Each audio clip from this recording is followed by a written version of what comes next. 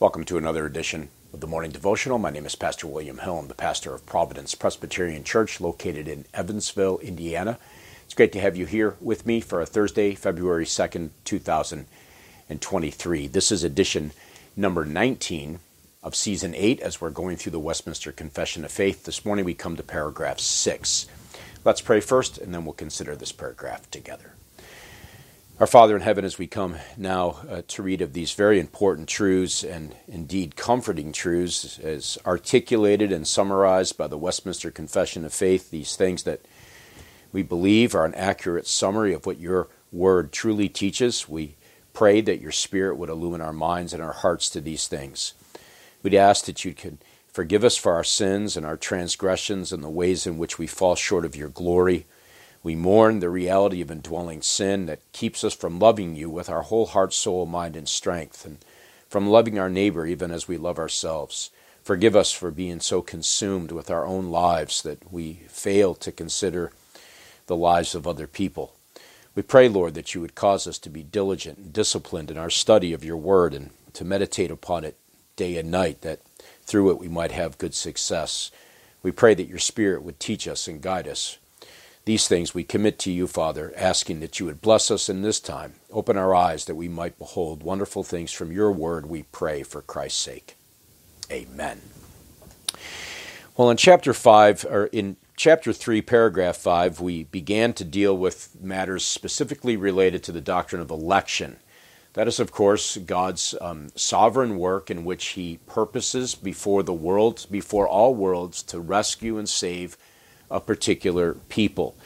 Paragraph 6 gives us somewhat of the means and the results of how that works itself out.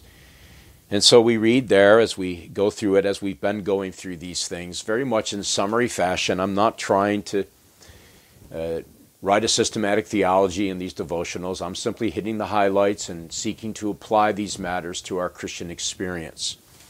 But in paragraph 6 we read, "As God hath appointed the elect unto glory, so hath he, by the eternal and most free purpose of his will, foreordained all the means thereunto." And let's just stop here and just think about this. For many of you watching this devotional, watching this video, or listening to the audio edition of it, you are Christians. You are that because of various means and providences, by various twists and turns in your life. Perhaps you were born into a Christian family, and so you heard the gospel at an early age. Perhaps you came to faith late in life like my wife did. She was raised in a Roman Catholic family, but knew nothing of the gospel until late in her teen years and early 20s, and she came to faith in a very different path. Perhaps some of you are much older and came to faith in Christ then. But in each case, there were various means, various circumstances that worked to bring you to that place in which God, who foreordained and elected you in eternity past, before the foundation of the world was laid, as we saw in paragraph 5, God used the means to accomplish that election upon your life, to bring you to faith in Christ. Now, he not only ordained the end, that is to say your salvation, that is to say your union with Christ, that is to say you coming to faith in Christ, but he also ordained all of the means. And so let's just review the few examples that I gave. Perhaps you came to faith, you were born into a Christian family, came to faith at a very young age. One of the things I pray for my families here at Providence, and one in particular who is very close to giving birth to their first child, their first covenant child, is that there never be a day that child didn't love and know and love the Lord Jesus Christ.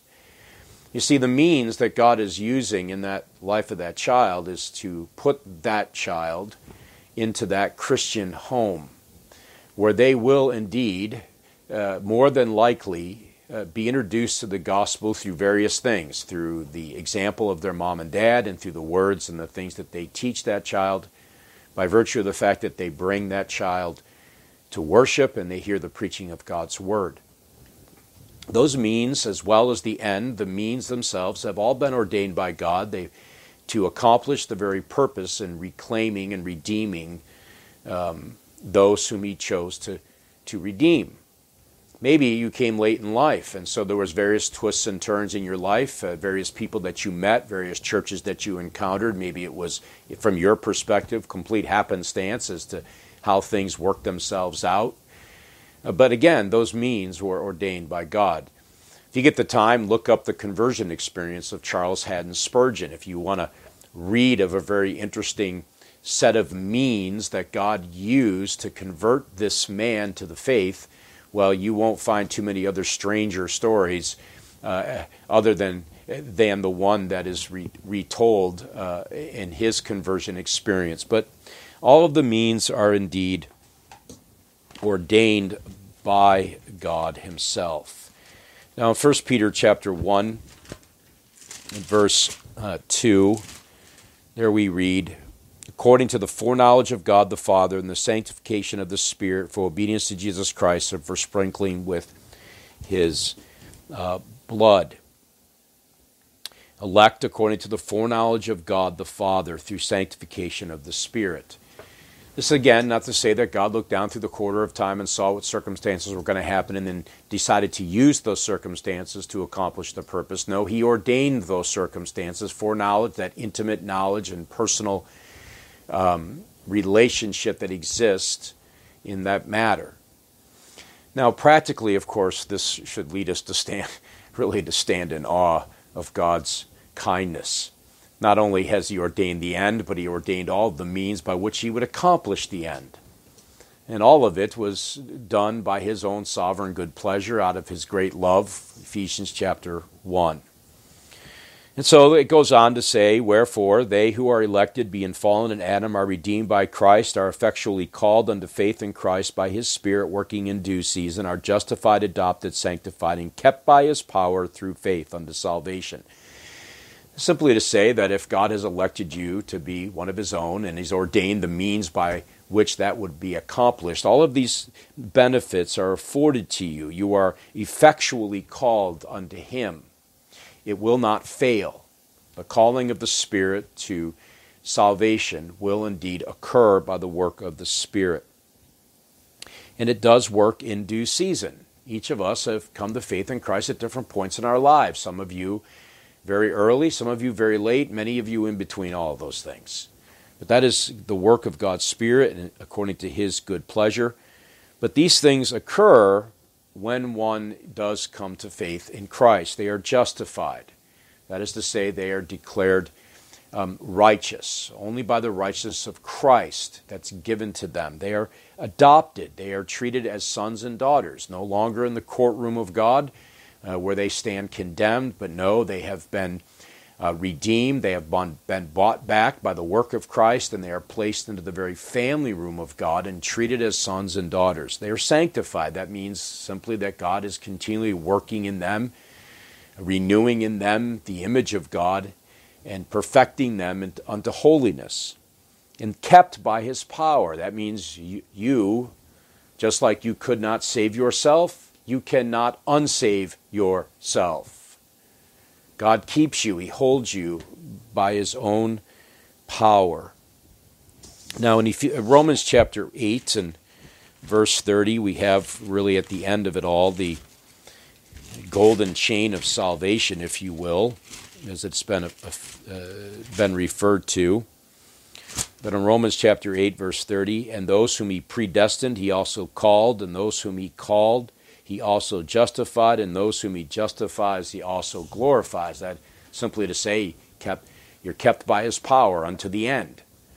And the whole process of salvation is that which begins through the electing work of God, the calling of the Spirit, the work of justification, and all the way through to our glorification. That is the huge umbrella of which we describe as salvation.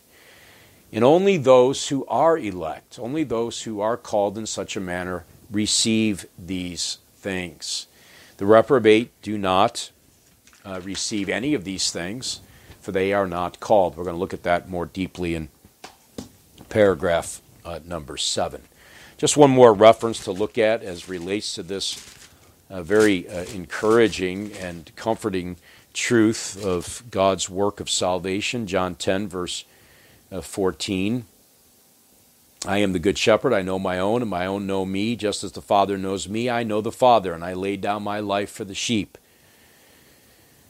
And then in verse 26, but you do not believe because you are not part of my flock.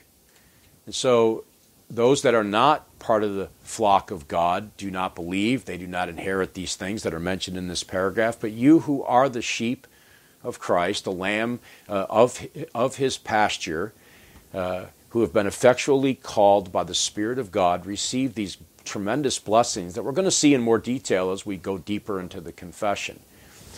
But suffice it to say for today, the thing to take away from all of this is that first, God, because of his great love for you, determined to rescue you from your sin.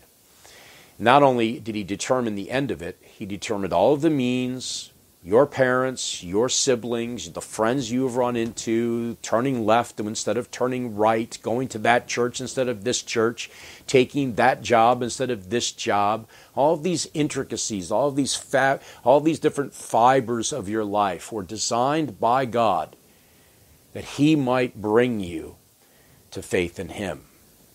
Now, when you think about it like that, it's almost mind-blowing. All the different intricacies that are woven together in that aspect by which God is going to accomplish that which he ordained in eternity past. And so he ordains the ends, but he also ordained the means.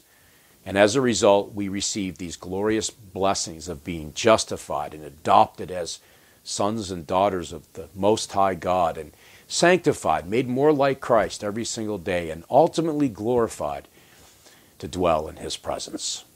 Well, I trust these times are helpful for you. I hope they are. If you have any comments or questions, you can leave me a note. The way to reach me is there before you on the screen. And so until the Friday edition, when we continue looking at chapter 3 of the confession, may the Lord help you today. May you rest in his goodness and his kindness and his love for you that had no beginning, has no end. May you walk in his ways. God bless.